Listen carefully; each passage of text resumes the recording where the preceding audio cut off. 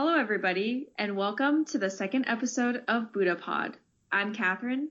Hello, I'm Andrew, and today we'll be talking about the life of the Buddha.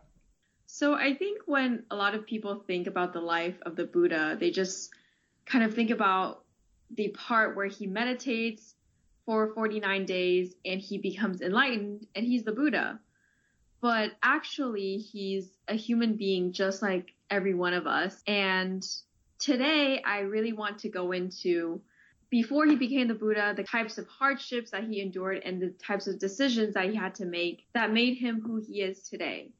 And I think that those of you who are listening, you'll really be able to hear a lot of parallels in your life because it's a story of someone growing up. How about Andrew, you start because we're both really familiar. So let's talk about like the first part of the story. Sure. So what I wanted to start with is that this is going to be a 2-episode sort of mini-series. Today we'll only get up to the point where the Buddha attains awakening and actually becomes a Buddha. So this is going to cover his childhood as a prince, him renouncing his palace life and becoming a wandering ascetic and begging for food, and then eventually meditating and practicing, and then finding the middle way and becoming a Buddha. And the reason why we wanted to start with the life of the Buddha so early on in the podcast is because Venerable Master Xing Yun actually in the biography of Shakyamuni Buddha says that we can have a general understanding of what Buddhism is through the Buddha's words and actions. And I think this is very true. By looking at the life of the Buddha, what he said, what he taught, and what he did, we can understand how the Buddha himself practiced and how we can use that as a model for our own practice. I think we should start with the context in which the Buddha lived. And of course, the Buddha lived in a time much, much earlier than us, 2,600 plus years earlier. But there are a lot of things about his time that still hold true today.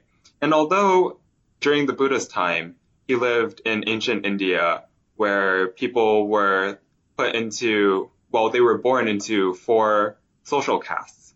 And so these castes were social positions that people were locked into because of beliefs at the time. And although we live in America in the 21st century in the land of the free, where we are supposed to pursue the American dream, I think this issue of social inequality is very, very much true today.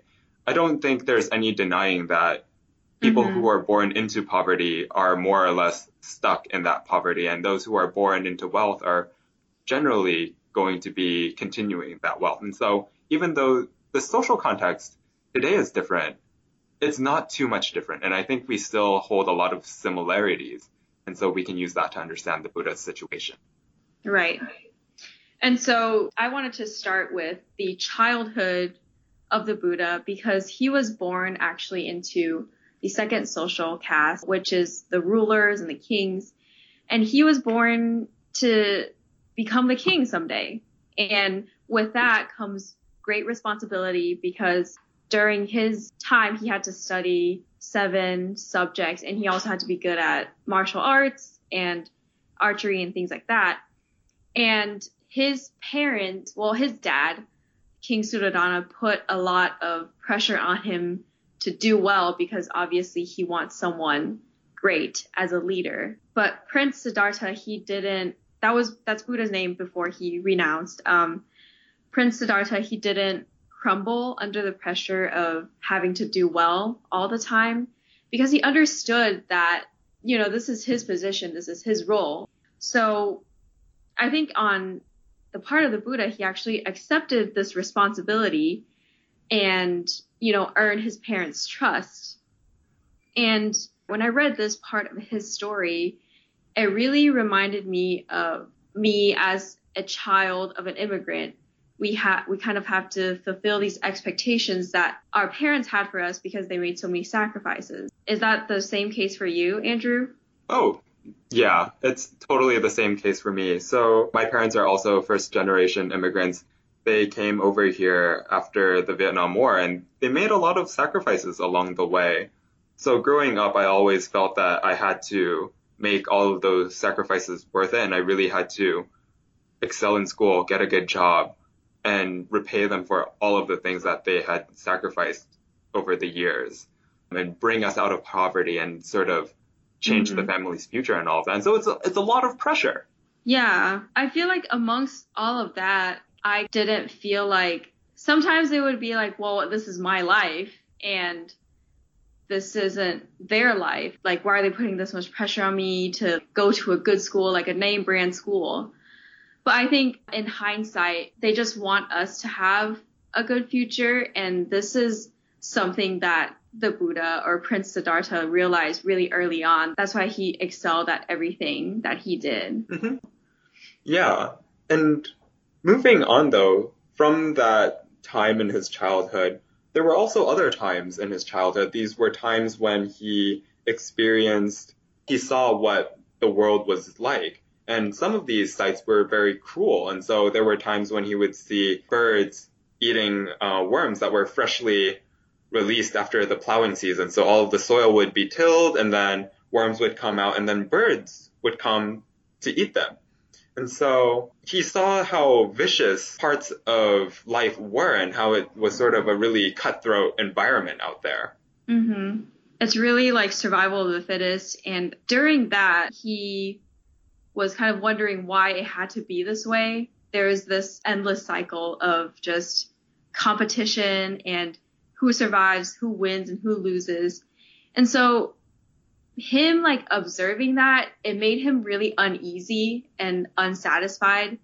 And also going back to like the caste system, it was during an archery competition. I think he was viewing it with his father, and he saw that the lowest caste, they had to be the servants and like they had to be working in the fields and sweating, while him and his father were just having a good time. This inequality also was unsettling to him.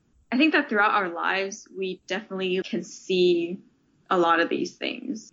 Oh yeah, I think looking back into my childhood, there were definitely times early on when I noticed inequalities. I noticed, first of all, some kids would have things that I didn't have. For example, I had always really wanted a Game Boy Advance at the time. That wasn't something I had until much, much later on. And it was just because of financial differences between families. But then there are other things like, oh, why does that person not necessarily have a lunch today? Or why does that person always bring lunch from home? And so there are things that as a kid, I had noticed that there were differences, but I didn't necessarily know the causes behind it, and I didn't know everything that led up to it. And so a lot of times I would just ignore it or not quite understand the full situation. Right. I think when it's not concerning us, like it's easy to ignore, and also adults will tell you that this is the way it is, like this is the status quo. So you shouldn't worry about these kinds of things like inequalities or like unfairness. In the case of the Buddha, he just thought a lot about it. He didn't necessarily like do something about it then. He just kept it in his mind. As he grew up into an adult, it never went away. Moving on to his next stage in his life is when he is starting to take the throne. So as he's growing up, his dad is the one that's shielding him from a lot of the negative parts of life. And so the Buddha grew up as a very sheltered kid. His father, the king, is giving him all of these wonderful palaces and all of these wonderful environments to grow up in.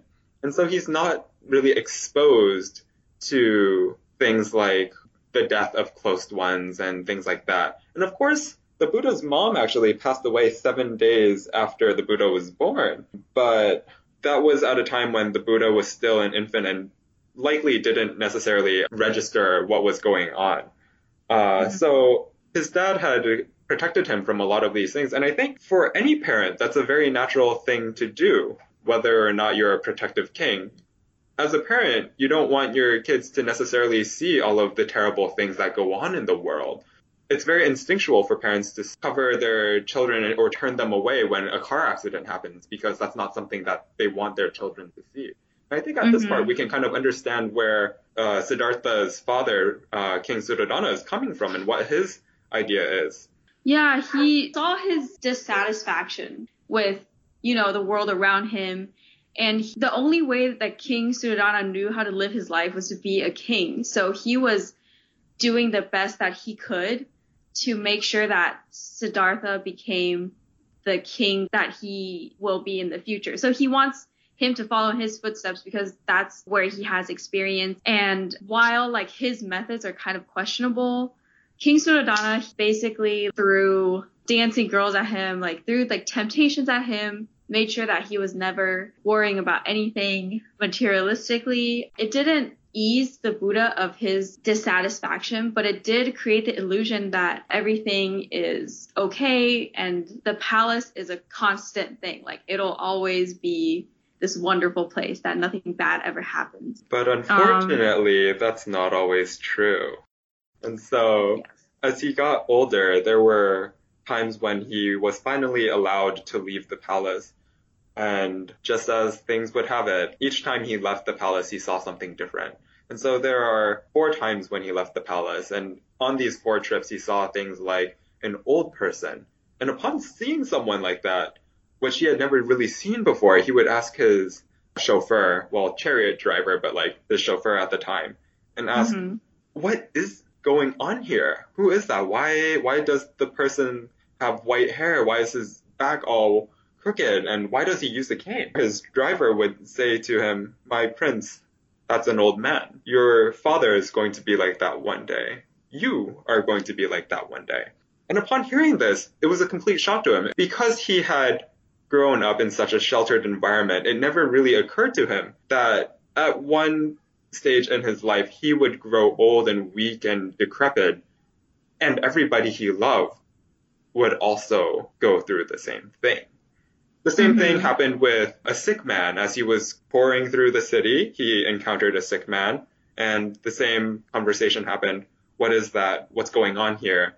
And then that's a sick person. You're also going to end up like that someday. Your family is going to end up like that someday. Everybody you love is going to get sick at some point. And so he was shocked by that too. And then eventually death, coming across a dead body in a funeral and realizing that no matter what, everybody had to get old, get sick, and eventually pass away.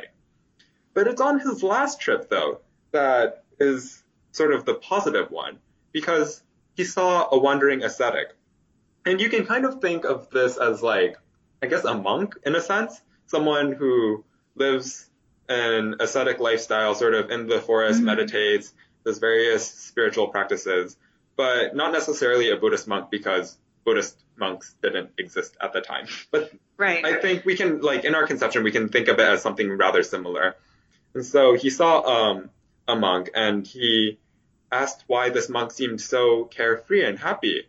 And so the monk replied to him saying that he was on a spiritual journey and he was trying to find the end of suffering. And so Prince Siddhartha was really inspired. Yeah, he definitely was. I think there was no one around him in his life that could do that for him, like offer him that other way out, an alternate path of how his life could be. And I think upon seeing the 4 sides, or the first 3, he really realized that this world is impermanent and there is, in fact, people that are suffering. That's what really, like you said, the inspiration that allowed him to really think about this path. And I think in our process of growing up, there's going to be something like that where there's going to be a big event that impacts your life where you think, oh, I'm definitely going to do this. But it's keeping that motivation that is the hard part. So there are some challenges that ensued for him when he went to go talk to his father about this. Definitely. And I think tying it back to like how I've been going through college right now, I think a lot of my experience has been sort of going through school, going through this normal average lifestyle, but then also thinking about these questions like, well, this still will happen. I'll still get old. I'll still be sick. I'll still pass away. And like all of this is sort of festering in my mind, of course. But then what I wanted to focus on is actually the role model part. And I think it's always very helpful to have that sort of inspiration and have that sort of role model. And to be honest, a lot of my role models are monastics. There are a lot of the venerables that I meet at the temple because They do so much and they're so happy doing what they do that I'm just really taken aback by that. And I'm really inspired and I admire them. Yeah, for sure. Like the venerables at the temple, they don't get paid.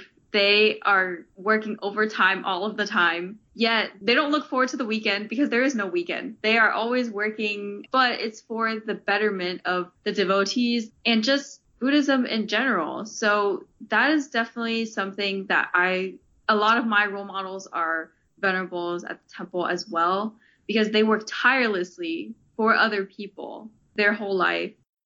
And so as he's thinking, or as Prince Siddhartha is thinking of this after he's been inspired by this wandering ascetic, he decides, well, he's thinking about leaving the palace and becoming an ascetic himself.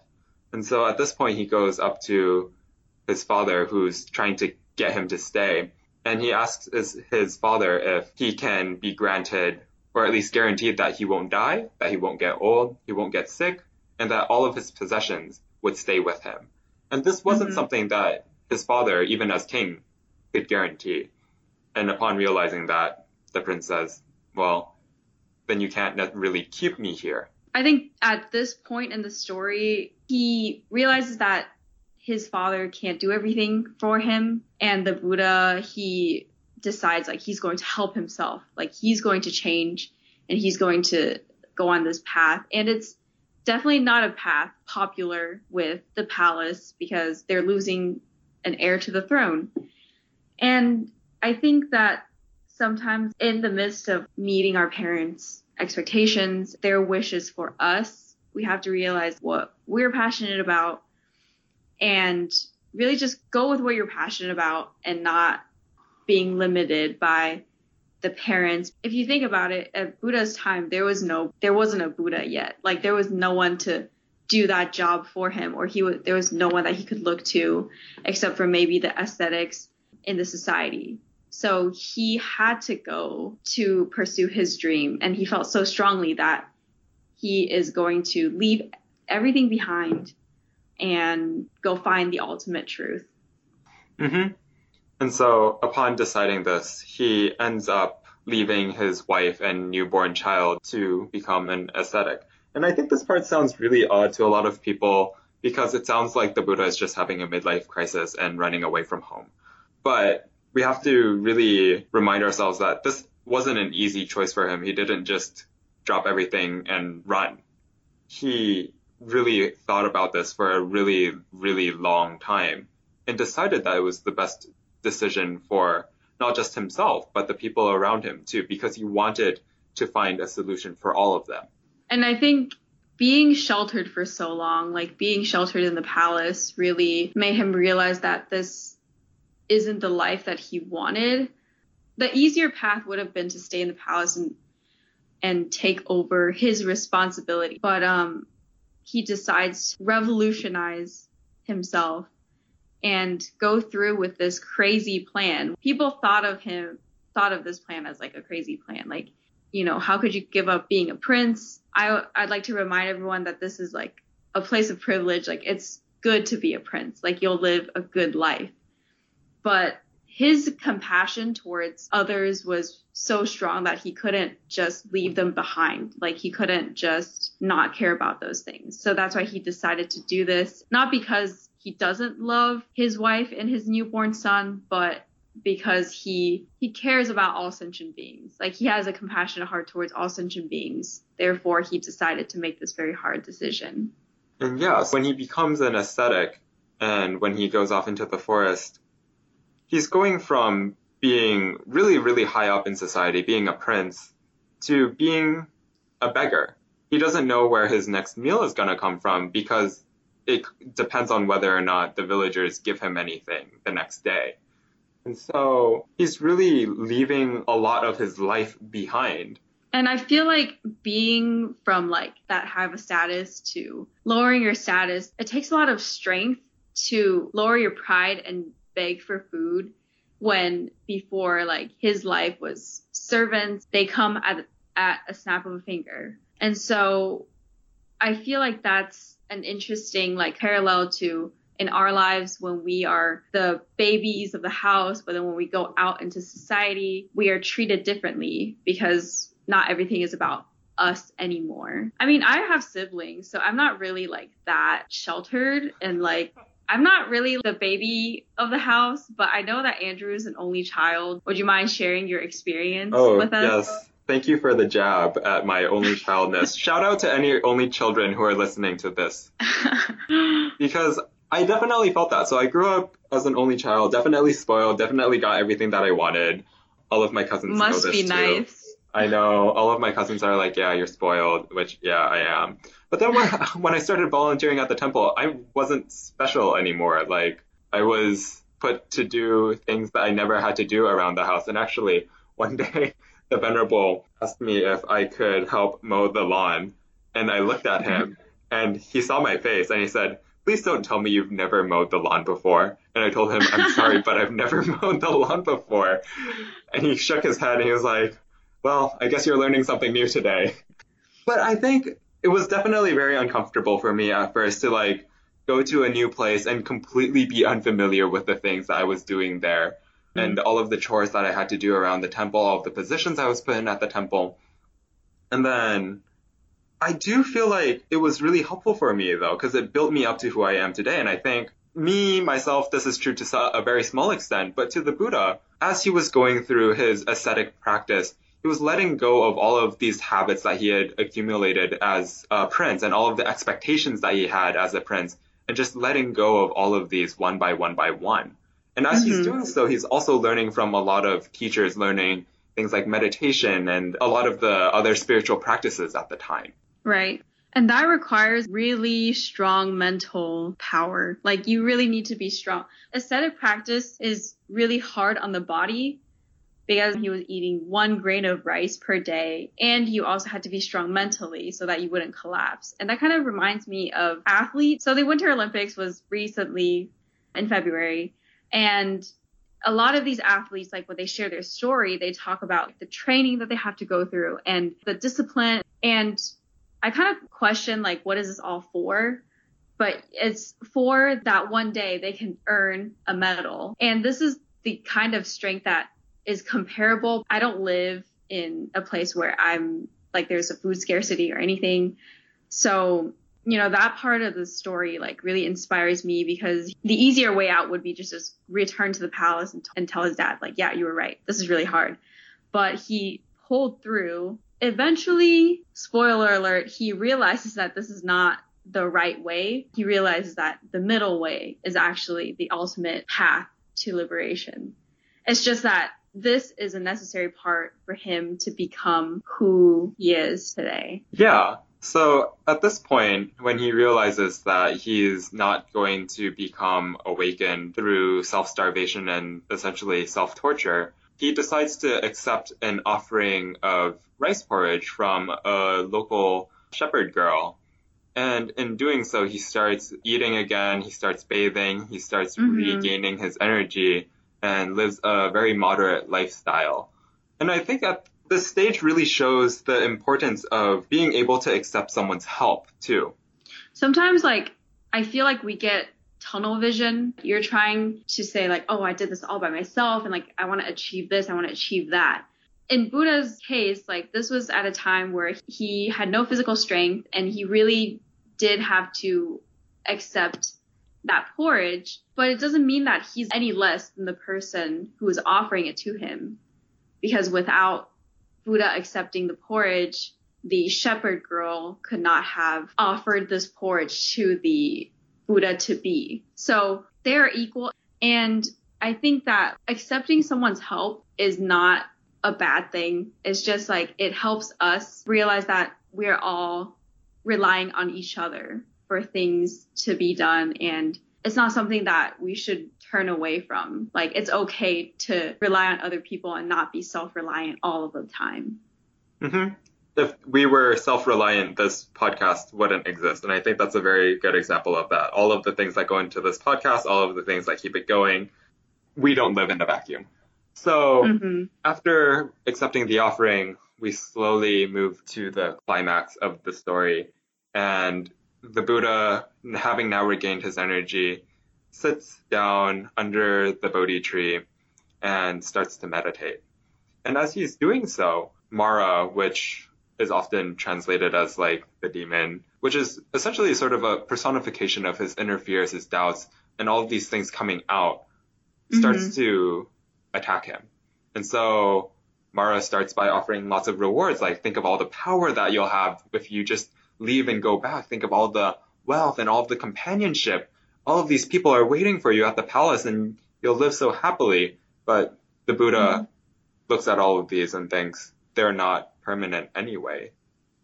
And so those fade away. And then he gets hit with a bunch of threats like, oh, if you don't leave, I'm going to kill you. I'm going to do this. I'm going to hurt you and all these things and all of these fears. But the Buddha also is not moved. And I think this really reminds me of a situation in a really sort of high stress situation where we have a lot of self-doubt and we think like, oh, I should just quit. I shouldn't be here. I shouldn't be here. And for me, a lot of times this is usually during like an exam, during a test, or even during like a performance where I'm just so terrified and I'm creating my own stress. I'm creating my own fear at that point.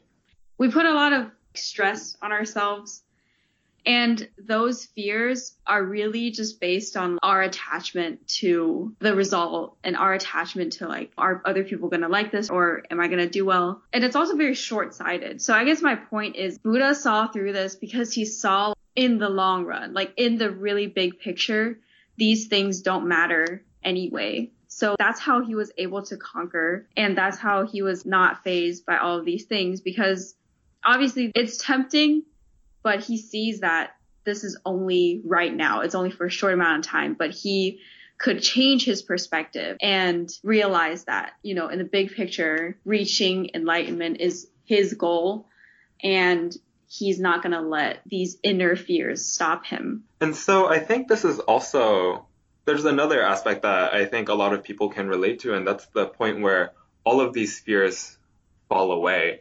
And for me, this is the other part of the test when once I get into the test, once I start filling in bubbles or writing in the answers and things are coming to me, I get to a state of focus where I'm only focusing on the test. I'm going to answer the questions. I'm going to do all of this and I'm going to finish it. And once I switch my attention to that, all of these fears sort of drown themselves out and they become part of the background noise. And I work through it and I conquer this test. I'm done. I turn it in. And hopefully I'll do the same thing tomorrow when I do my final. And then I'll just... Final season, it's rough. Like that week, I think my eye bags like went 3 shades darker. It's so bad. As you were talking about that though, I was thinking about like, okay, so let's use this final exam as an example, right? I feel like the Buddha like did his homework, like he did his studying. So like all of that, the ascetic practice, you know, the meditation, he did his studying before the test. So when the test comes, there's that initial like anxiety, but he's not afraid when it comes. But, you know, I don't study. So like sometimes when I just get the test, I freak out and it's just, there's nothing I could do like if you do badly on it. So I think the Buddha story is also a story of diligence and perseverance. Like you really have to keep your initial mind and make sure that all of your conditions are right for your success. So it is all in your control. And it's something that I think is very similar to Buddhism in that no one can do it for you. No one can study for you. No one can prepare for this for you. You have to do that work yourself. And it really pays off in the long run because once you do put in all of that effort, it shows on the exam, it shows in that final paper. Okay, so we've hit his enlightenment or his awakening. Next episode, we'll talk about, you know, how he taught and his life after enlightenment. And so before we close for the day, I just wanted to say thank you to all of our fans. We hit 101 likes within a week of this podcast being released. I am so grateful for all of the warm support that has come from all of you. Thank you so much. I know some of my friends are listening and I just can't thank everyone enough for the support. Again, if you have any questions or comments, feel free to email us or leave us a message on our Facebook page. We really appreciate it. And again, this is BuddhaPod. I'm Catherine. And I'm Andrew. See you next week. Bye.